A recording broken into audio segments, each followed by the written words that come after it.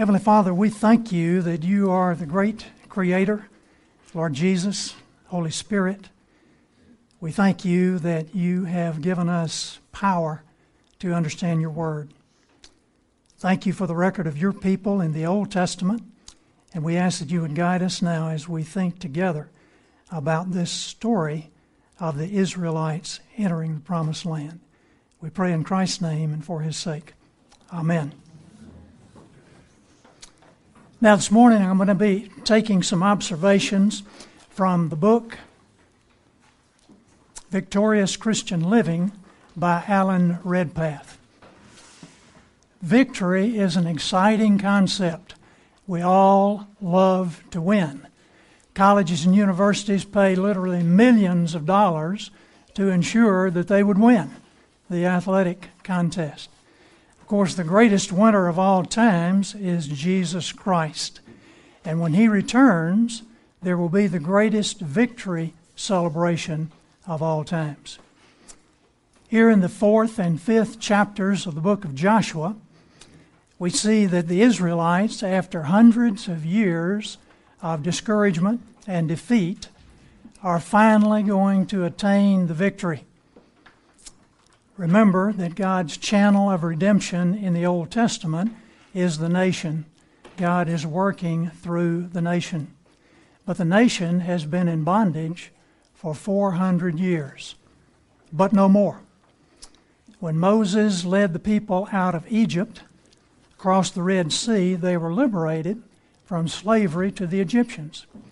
When we confess our sins and acknowledge Jesus Christ as our Savior, we are liberated from bondage to the world, the old nature, and the devil.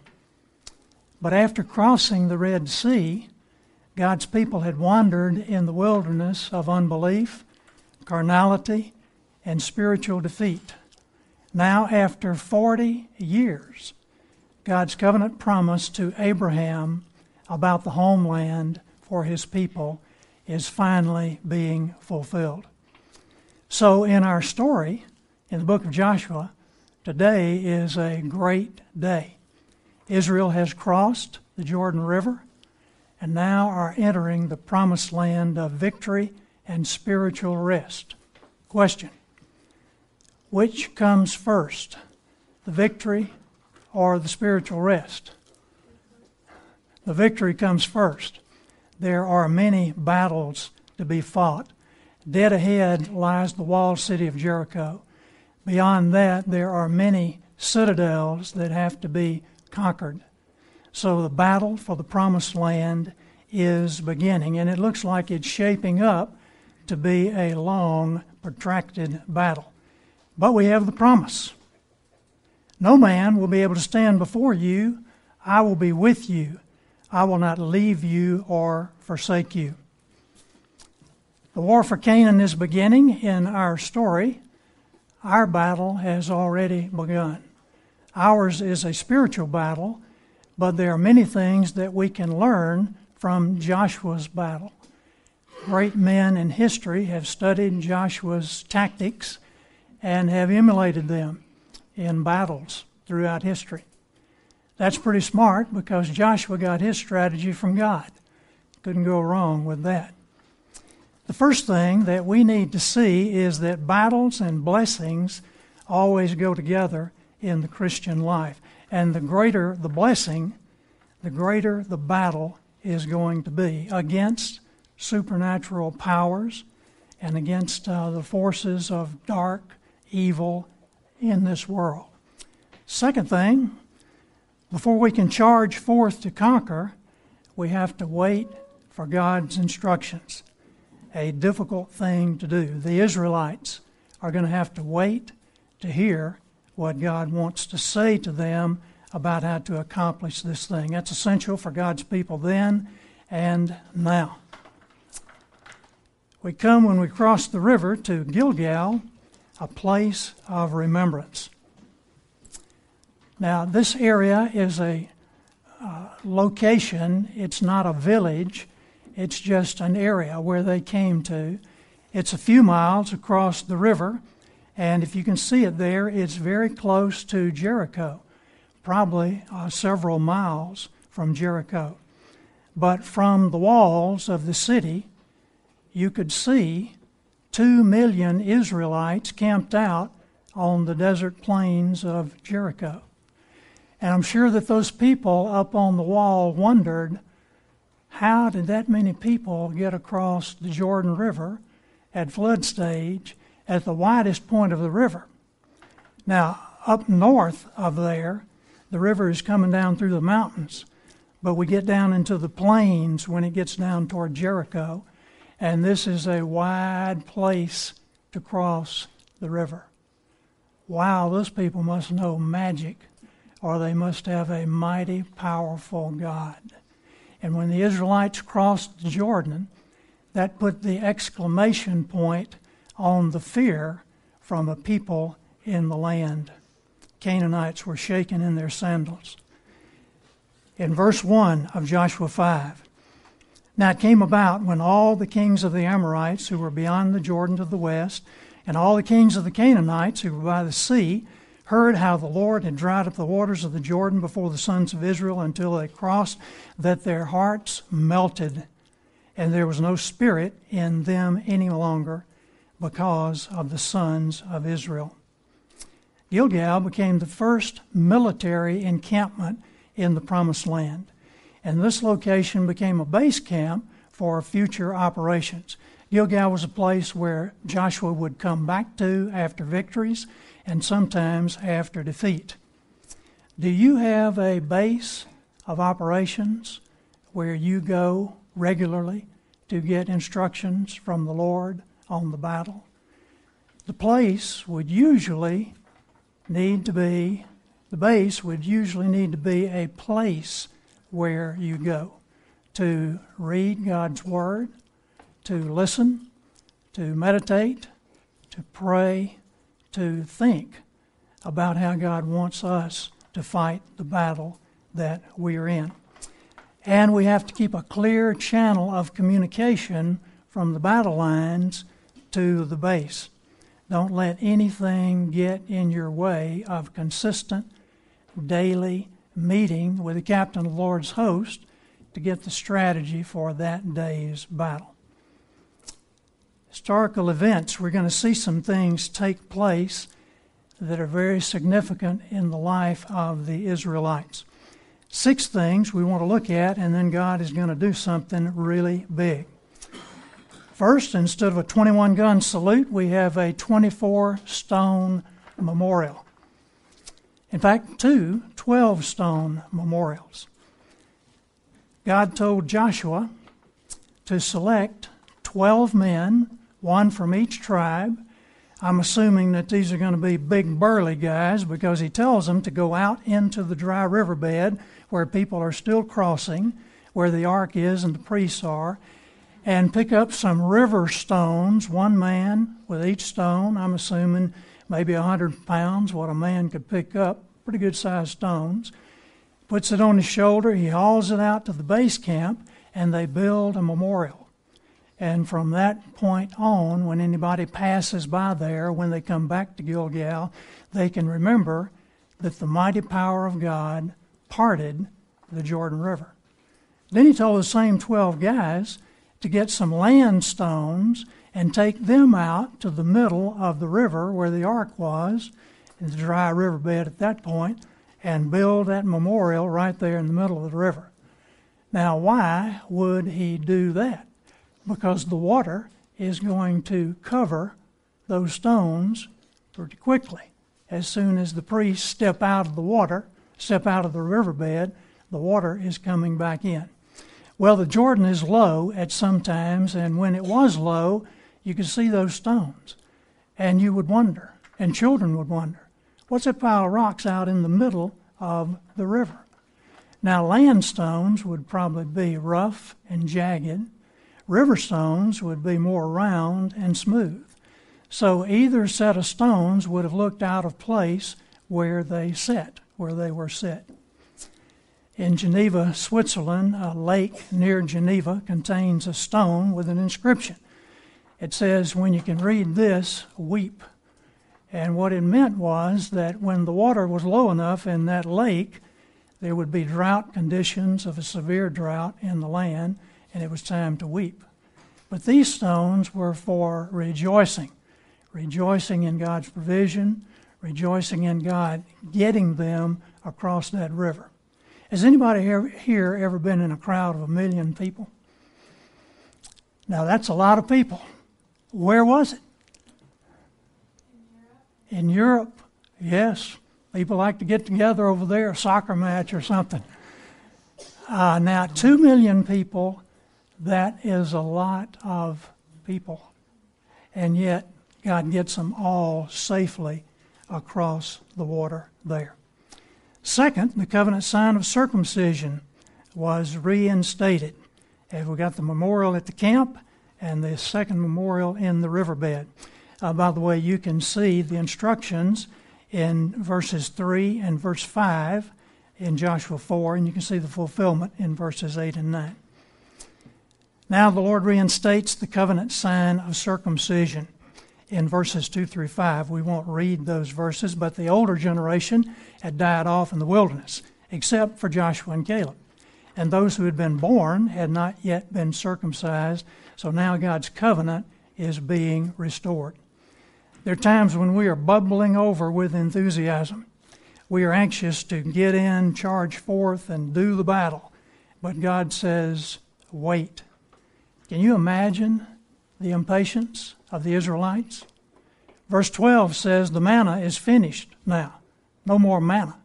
And I'm guessing the Israelites are thinking, hey, we need to get on into H-E-B in Jericho and find out about getting some groceries. Can you think about feeding 2 million people? How in the world are they going to do that when the manna ceases? But God says, circumcision first. Can you imagine the reaction of the people when Joshua told them that? What? Now? Are you sure you got that straight? That's exactly right. Why circumcision now? We find the answer in the New Testament book of Acts, chapter 7 and verse 8. Stephen the martyr says, God gave Abraham the covenant of circumcision. This was the sign of the Old Testament of the Abrahamic covenant that Abraham's descendants were going to inherit the land. Now, before any battle begins, the men have to have the sign of the covenant. But just like the ceremonial cleansing from the law of Moses, it has a deeper meaning. The Pharisees never could get it in Jesus' day. Deuteronomy 30 and verse 6.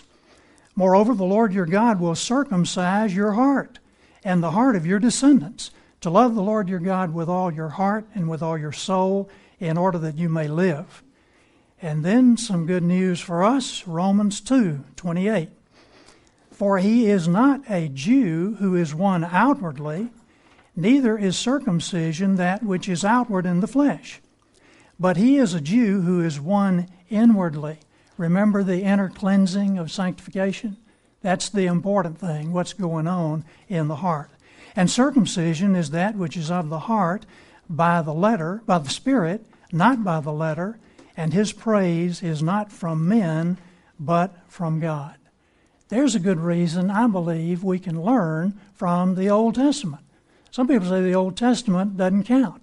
I say we are children of Abraham. Paul says the same thing in Galatians 3:7. And now, for the one who has professed faith in Christ, the outward sign is baptism. Exactly right. Baptism. Sometimes after we have delayed for a long time and we're ready to go, and the Lord sends the signal, wait, and we don't want to wait, but God has some valuable lessons for us to learn while we're waiting. I'm sure we could have testimony this morning of lessons learned while waiting. It's one of the most difficult things in the Christian life or any other life. Other people have to wait too. If you've ever been in the military, you understand about that. We talked about the 3-day wait where we got Rahab saved, we got Reuben and Manasseh separated, and we got the people cleansed, the people sanctified. And we mentioned at that time that there are dozens of verses that tell us there are great benefits for those who wait on the Lord. You will rise up with wings as eagles. You will run and not be weary, walk and not faint. Next, the people celebrated the Passover. Circumcision had to take place before the Passover because it was the sign of the covenant. In the same way, baptism has to precede the Lord's Supper because it's the sign of the covenant. Now, watch very carefully the date in these verses. Joshua 4:19. Now the people came up from the Jordan on the 10th day of the first month, and they camped in Gilgal on the east border of Jericho. What happened on this precise day 40 years earlier? Let's find out. Exodus 12:2. This month shall be the beginning of months for you. It is to be the first month of the year to you.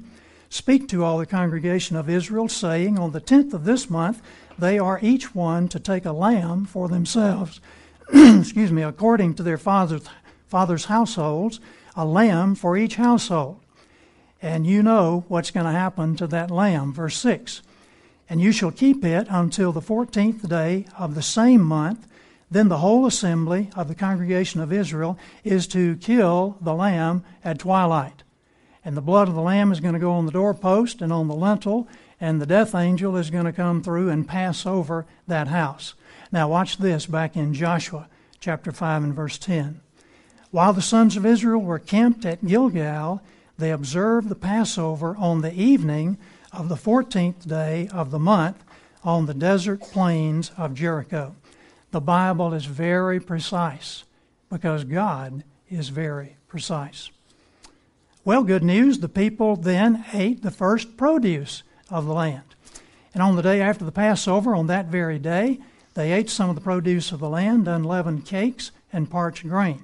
So much for HEB. Everything you need is in the field and in the orchard.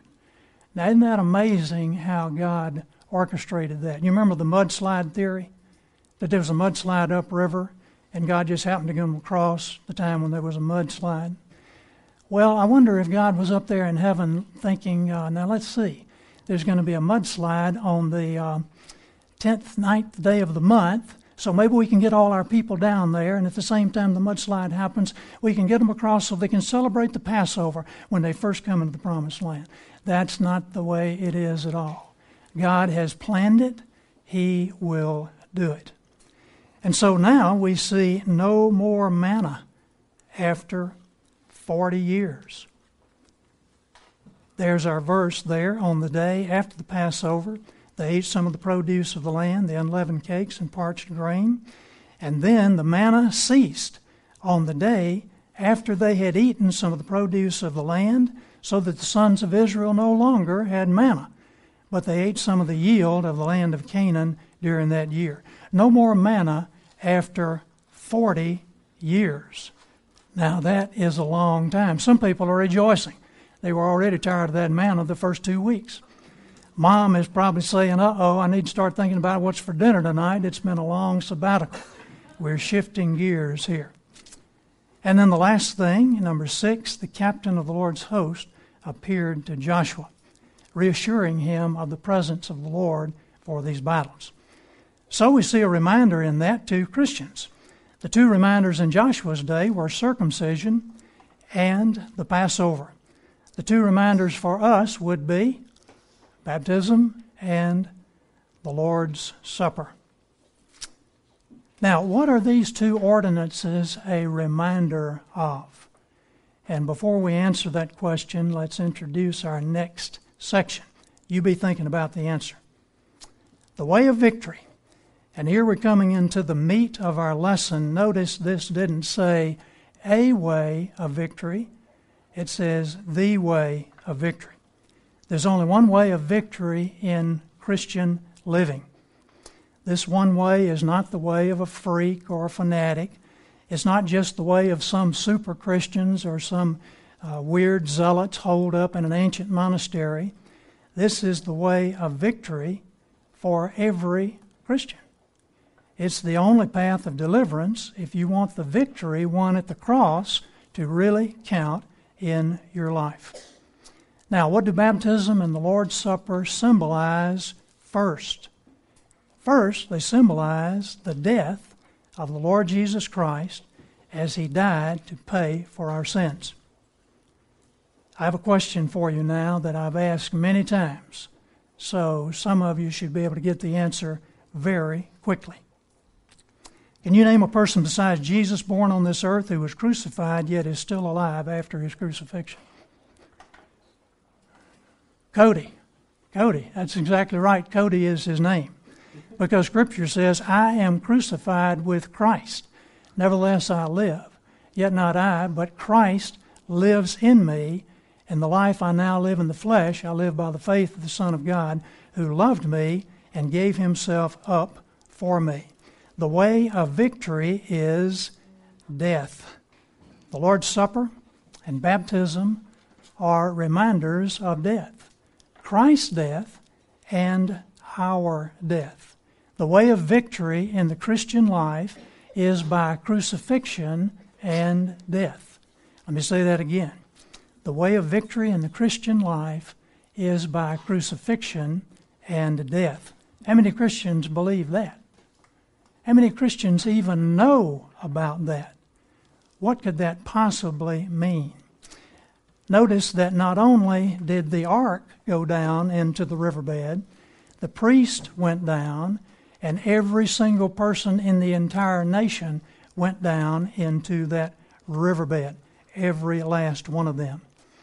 Alan Redpath says, the deepest, most real, most wonderful meaning of Calvary is that not only did Jesus die there for my sins, but I died with Him and in Him. Without a real spiritual revelation to your heart of this, you will never be a victorious Christian. Is that true? And if it is true, what does it mean? I died with Christ and in Christ. Well, let's see if it's true. 2 Corinthians 5:14. For the love of Christ constrains us, controls us, having concluded this, that one died for all, therefore all died. That would be all the sheep. Non-believers didn't die with Christ at Calvary. That's only the sheep who died with Him. We were crucified with Christ. Romans 6, we see it again, verse 6. For we know that our old self was crucified with Him, so that the body of sin might be done away with, that we should no longer be slaves to sin. Hallelujah. Because anyone who has died has been freed from sin. We're talking about spiritually speaking now. Alan Redpath tells of a missionary lady who was a missionary in China, and she came back to the large annual missions conference at Keswick in England. And so when she was there, she relayed that before she went to China, a friend of hers said to her, "What on earth are you going to bury yourself in China for? You'll never stand the climate. You'll be dead in 6 months." A cheerful greeting for a missionary. But the missionary turned to her friend and said, "My dear girl, I want you to know that 5 years ago I died. When Jesus called me to China, I bowed my head at the cross and died to everything except God and China." Not only were we crucified with Christ, we were also buried with Him. Romans 6:4. We were therefore buried with Him through baptism into death. And Jesus stated in John 12:24, "Truly I say to you, unless a grain of wheat falls into the ground, into the earth, and dies, it remains by itself alone. But if it dies, it bears much fruit." The wheat is dead and buried, just as we are if we're going to bear much fruit. Now, what does this mean to you and me? You might be called on to be martyred, but I doubt it. Besides, people are killed in this world indiscriminately every day. You will be called upon to give up plans and preferences, dreams and schemes. You might be called upon to give up friends and family and fond pleasures and finances and freedom of schedule for a greater freedom of heart. All you parents understand about freedom of schedule, that you have to give up for a greater love in your heart. Did I mention reputation and self-esteem, whatever that is? God may call on you to give up many things if you're willing to be crucified and take up your cross daily and follow Him. Well, ouch, you say. Where's the hope in all of that? All I wanted was the abundant life and heaven thereafter. Well, here's the hope. Psalm 37:4. Delight yourself in the Lord, and He will give you the desires of your heart. Now, He might be changing some desires. We certainly understand that. Well, Gilgal was not only a place of remembrance, it was a place of resurrection. Romans 6:4. We were therefore buried with Him through baptism into death, in order that, just as Christ was raised from the dead through the glory of the Father, we too may live a new life. If we have been united with Him like this in His death, we will certainly also be united with Him in His resurrection. So far, we have been crucified with Christ, we have been buried with Christ, and now, praise God, we are resurrected with Christ. Colossians 2:12. Having been buried with Him in baptism and raised with Him through your faith in the power of God who raised Him from the dead. Now, God is getting ready to do something really big at Gilgal. Gilgal means rolled away.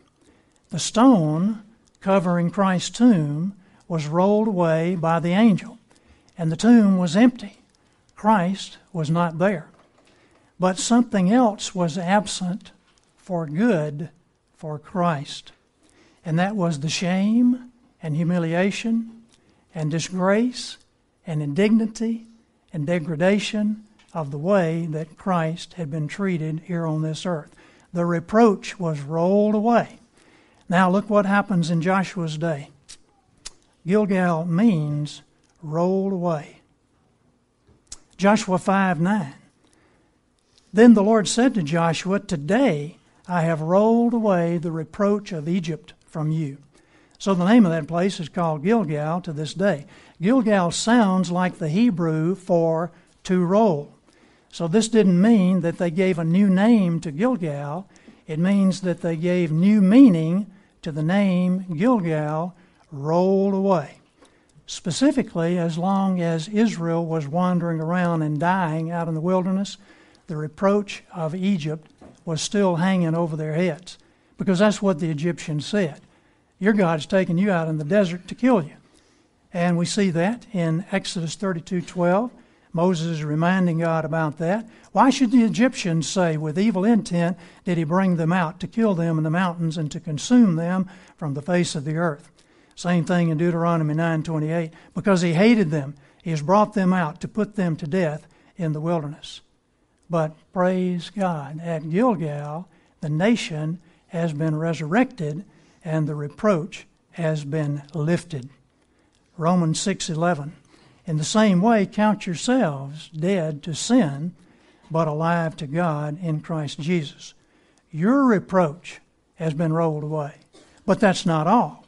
Ephesians 1:19. And what is the immeasurable greatness of His power toward us who believe, according to the working of His great might that He worked in Christ, when He raised Him from the dead and seated Him at His right hand in the heavenly places, far above all rule and authority and power and dominion. Guess what? Next chapter, 2 verse 4. But God, being rich in mercy, because of His great love with which He loved us, even when we were dead in our trespasses, made us alive together with Christ. By grace you have been saved, and raised us up with Him, and seated us with Him in heavenly places in Christ Jesus. Here's the foundation of your liberty and victory in Christ. We have been crucified with Christ. We've been buried with Christ. We have ascended with Christ. We are seated with Him in heavenly places in Christ Jesus, we are identified with Christ, far above all principalities and powers. When you are in Christ, when you have the ungrieved ministry of the Holy Spirit in your life, principalities and powers can't go any further than God would allow them to go, maybe to test our faith. Now, anyone who is in Christ and who is truly regenerate can never lose their position in Christ, in my opinion. But they can go back across the river, and that's the sad thing, back into the wilderness, where even as a Christian, they would suffer shame and frustration and discouragement and defeat. The key to victory in the Christian life is death. Death to the self-life. Instead of, Lord, bless my plan, it's, Lord, what is your plan? James tells us about that in James 4, verse 13. Now listen, you who say today or tomorrow we'll go to this or that city, spend a year there, carry on business, and make money. Why, you do not even know what will happen tomorrow. What is your life? You are a mist that appears for a little while and then vanishes. Instead, you ought to say, if it's the Lord's will, we will live and do this or that. Now, who has the greatest struggle with dying to self? I'm going to guess from what I've seen it would be teenagers, because their culture is so against any concept like this. It's not die to self. It's not be under authority, God's or anybody else's. It's assert yourself and show your own authority. But also I think dads struggle with this. And the greater authority dad has to exercise in his job, the more difficult it may be to give up and submit yourself to Christ and follow his plan. Something we all have to work on. Is there anybody here this morning who would say you're dissatisfied with the Christian life that you've been living in 2014? You would say that your sins have been forgiven, and you know you have eternal life in Christ, but you just haven't reached that level of spiritual inheritance that you know God has given for the abundant life that he wants us to live here on this earth.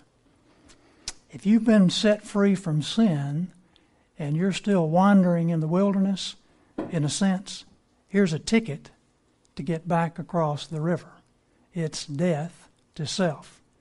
Go into the garden with Christ and say, not my will, but thy will be done.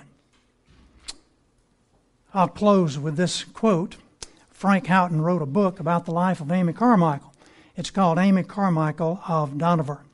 In it, he recorded what Amy wrote about a group of missionaries who were, quote, unfair and curiously dominating in certain ways and words. One day, Amy says, I felt the I in me rising hotly. And quite dearly, so dearly I can show you the very place on the floor of the room where I was standing when I heard it, quite dearly the word came, see in it a chance to die. To this day, that word is life and release to me, as it has been to many others. See in this, which stirs up all you most wish were not stirred up, see in it a chance to die to self in every form and accept it for just what it is, a chance to die. End of quote.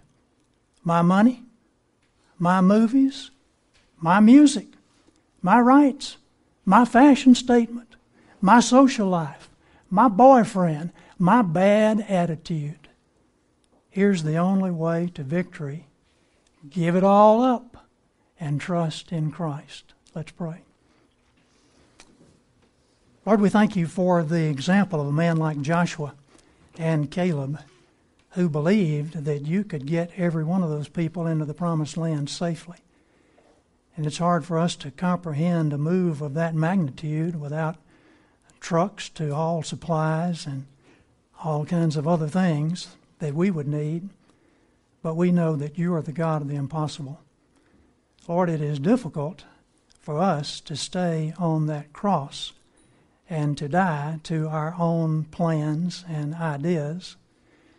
but we know that your understanding is infinite. We read it this morning. And we pray that we might lean not to our own understanding, but trust in you with all of our hearts. I would pray for someone here this morning who has been out in the wilderness, that you might help them get back across the river and get into that land of victory and spiritual rest. The battle rages on, but we thank you, Lord, that through your Spirit we have peace, we have harmony, we have a tranquility of order in our hearts. I pray for anyone who is struggling in the Christian life, and I pray, Lord, that they might be willing to meet with you and to look into your word and find that peace that passes understanding. Thank you as the great Creator. Thank you for this beautiful world that you have given us. And thank you most of all for salvation in Christ. And we pray in His name. Amen.